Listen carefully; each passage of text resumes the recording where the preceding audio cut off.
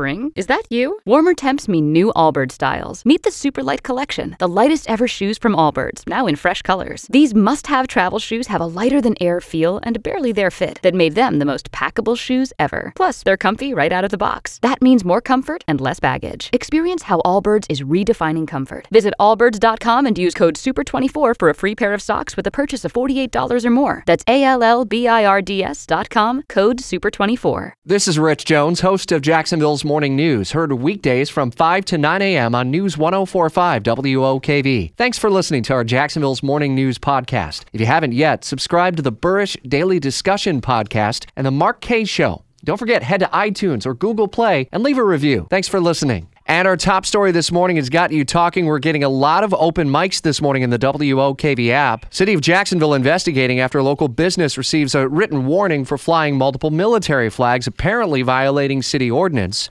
We want to take you a little bit in depth on this story to the business. CBS 47, Fox 30 Action News Jax reporter Cole Heath is live. And the mayor pretty quickly responding to all this, and the business owner probably thankful to see such a swift response.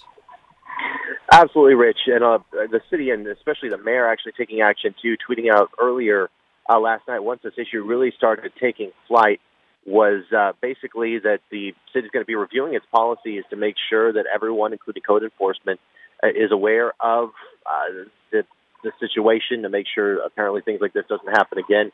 And the fact that the flags outside of the business of Jaguar Power Sport they're going to be staying up, at least for now. Now, I understand, Cole, that there may have been some sort of a verbal dispute, a fight of some kind, at least an argument between that city worker and someone within the business. Has that been sorted out, or is that still kind of a pressure point here? It is a pressure point. A lot of veterans and supporters of this veteran who was inside the store at the time of the confrontation between the city worker and the people inside of the business, it got heated. Apparently, the veteran told the city worker, who was essentially warning the business about these flags, saying it went against city code, shared his story, said that he was a veteran, and basically that veteran is claiming that city worker basically discredited his service, or says dismissed the service, I should say, and that's what really sparked the outrage that we're seeing on social media and the response from other veterans coming to the aid of this veteran who was apparently kind of talked down to, so to speak, by the city employee, allegedly. And in our community, especially a military-friendly community like Northeast Florida with deep, deep military ties with the Navy and the Marines, all the branches of the military here in Northeast Florida in some form or fashion, strikes a nerve. Mayor Curry promising the city will review employee procedures. Cole, thanks. We'll stay on top of the story, and we certainly invite you in with open mic in the WOKV app. It's free download for any Apple or Android device at 7:19.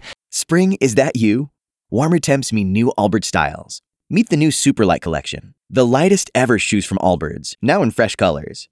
These must-have travel shoes have a lighter-than-air feel and barely-there fit that made them the most packable shoes ever. Plus, they're comfy right out of the box. That means more comfort and less baggage.